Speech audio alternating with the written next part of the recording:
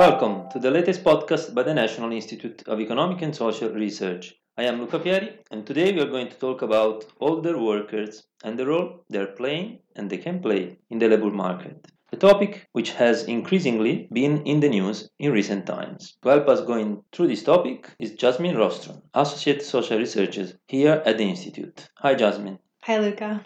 Jasmine, you recently worked on a project analyzing the experiences of older women in the labour market in Scotland. What were the main findings of the project? Which picture emerged? So our study focused on workplace practices, especially looking at training opportunities, access to flexible working, and occupational health, and also how these can impact progression opportunities for older women in Scotland. For example, the menopause came quite often as a key finding, with women experiencing physical symptoms, but even after physical symptoms, there was also a sense that there was a loss of confidence for women in the workplace, and also mixed with stigma about not being able to have these discussions with their employers, making them more reluctant to ask for necessary support. And so all these things negatively impacted their progression opportunities, and for some was one of the reasons as well for them to leave their employer. So what can be done in order to improve the issues facing older women in the workplace? Sure. So, for example, with the menopause, we found that a lot of the times there was line managers who didn't have an awareness of menopause symptoms and the kinds of things that women needed in terms of support. So having some compulsory training around the menopause so they're able to have discussions, remove the stigma, and really put support in place could really improve work conditions and progression opportunities for women in the workplace. Another theme that came up was really the need for flexible work. This can really shape promotion and training opportunities. Yeah, so employers should really consider offering part-time work at senior levels and also equal access to training and additional opportunities to really encourage women to progress and also to stay in the workforce. Also, it's about looking into workplace cultures. There was one woman who spoke to us talking about how she was working part-time hours at a senior level, but was really required to work beyond her contractual hours. And so it made it very unsustainable for her to stay in that position, unfortunately. So obviously it's not just one issue emerging from your work. It was focused on Scotland in particular. Do you think that these findings are likely to emerge from a UK-wide research if in the future you will have the opportunity to carry it out, or there are some specific factors in Scotland that are emerging from your research? Yeah, it's a good question.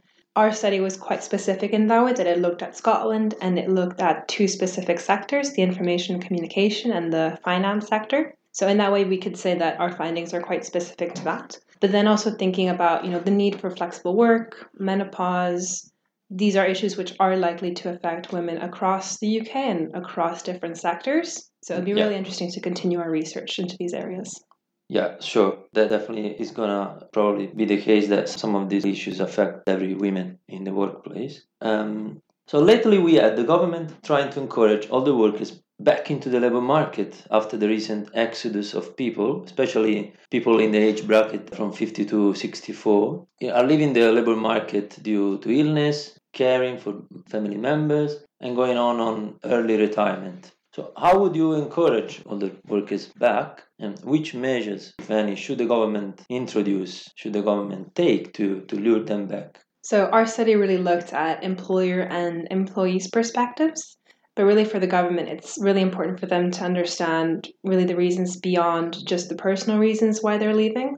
In some way, it's unsustainable, like you said, for them to balance their responsibilities with their work. They've got different health conditions. But then beyond just their personal reasons, trying to think about some of the societal reasons why they are needing to take so many caring responsibilities, that they're not able to access caring for retiring parents, elderly parents, that they have to step in, that there's no childcare available for younger members of their family, that health concerns aren't properly addressed. So there's a lot of societal things that the government could introduce. They could also, there's at the moment, it's obligatory for larger employers to do the gender pay gap. There's not a similar policy to monitor for age and age discrimination. So introducing something like that, so employers are actively looking at age and looking at gender and looking at other characteristics to really understand their workforce and be proactive in taking policies and measures to support workers.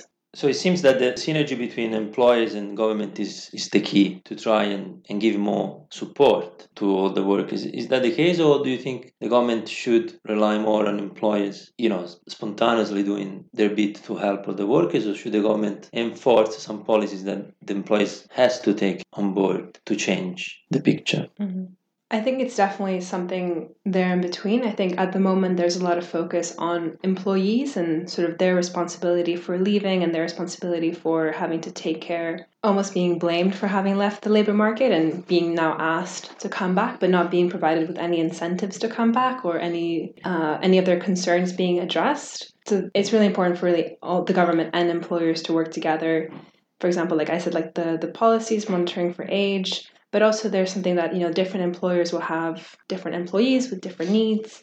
Different sectors will have different requirements as well of their employees. So just trying to make things as specific as possible. So not everyone, for example, experiences very severe symptoms of the menopause, and so just providing support for those who need it, those who want flexible support, having support for those who need it. So it seems to me targeted support is really important. Yes. On one hand, and the other one, it seems to me also line management in the workplace is quite important, because probably the line managers are the one who knows best the colleagues. Is that Yeah, correct? absolutely. So we also, part of our study, had interviews with the employers of these women we were talking to. And so it seemed that at one level that there was a lot of policies around the menopause, around gender in the workplace, around retirement. But then there was sort of a disconnect then within the line managers actually putting these into practice, having these sort of taboo conversations about succession planning, about retirement, about adjusting for health needs. Women also talked about the difficulty, especially if their line manager is younger than them, and even more if they're male younger than them, because it's not really seen as something that's on their radar. They don't necessarily understand the menopause. It's not something that they've experienced, that they might know someone who's experiencing, so it's not even something that they might think to bring up. And so really having some compulsory training so that they're made aware, and that they're made aware of the kind of support that their company can provide for them. So on one hand, we have the government and other stakeholders trying to encourage all the workers back, at least this is what they say, to help with the economic recovery. In what we are seeing, a tight labor market at the moment we speak, where there are therefore lots of vacancies, but not a lot of available workers. But on the other hand, we know from recent research that all the workers are more likely to face discrimination in the recruitment process and the workplace more in general. It seems a contradiction, Jasmine, or at least two conflicting things. How do you explain this, and do you see a possible positive solution to this? Absolutely. Some of the things you're talking about have come up in our research. We talk with women who really have the belief that younger workers have a comparative advantage to them or a more desirable skill set. The women we talked to also had some issues in terms of understanding, contemporary recruitment practices such as psychometric testing or some of these scenario-based tasks, which they wouldn't have done in the past. And so some of these create barriers to switching or even pursuing promotion or applying for roles. There's also a belief that there's ageism among the employers, that if women are too close to retirement age, even if it's 10 years in the future, or somehow they're believed to be less efficient or productive than younger workers, which really discourages them from re-entering or switching to a different position.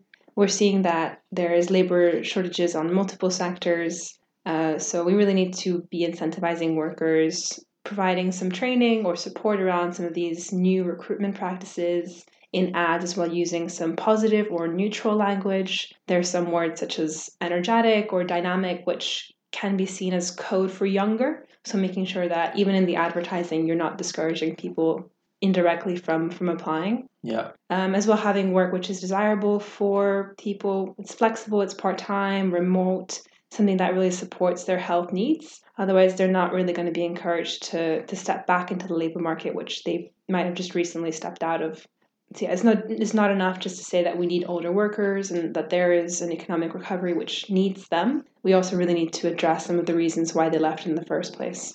And obviously, it seems to me, given they left, they need some incentives to come back. What is the role of incentives here? It seems to me incentives could play a major role in trying to have them back. Yeah, there's really a variety. Like we were saying before, it can be if they've left because of caring responsibilities, being able to offload those to the government, having support for elderly or for younger children, for childcare. I mean, combined with that, or maybe instead of that, it can also be introducing flexible and remote work practices, especially also in part-time positions, making sure that there is training and additional opportunities available, so there is a sense of progression and that people are able to continue in the development. Or if there's a wish to change, retraining opportunities, especially in sectors now which are seeing some really steep skill shortages, such as the hospitality sector, it'd be really great for someone to be able to retrain in that way. So having those opportunities available to them could be really beneficial. So, what next? Which role can all the workers play for the UK labour market and more wider for the UK society, given many, saying that we are living in an aging society and therefore probably all the workers will also grow in numbers in the near future? Yeah, so we're seeing more people step out of the labor market, and we've seen this in the last 5 years. For example, since Brexit, there's been shortages of migrant workers who used to fill up a lot of seasonal work, a lot of less desirable work, let's say. And so older workers could really come in and sort of plug that gap with increasing their labor market participation. There's also some evidence that diversity in the workplace is really beneficial. And experiences of a more experienced workforce can also bring in a new level of expertise. Yeah, so older workers definitely have a place in the labor market, but it's making sure that they feel valued, there's opportunities for them to progress. So we find that even if they age, they're still able to have that meaningful contribution and lead meaningful lives while participating in the labor market.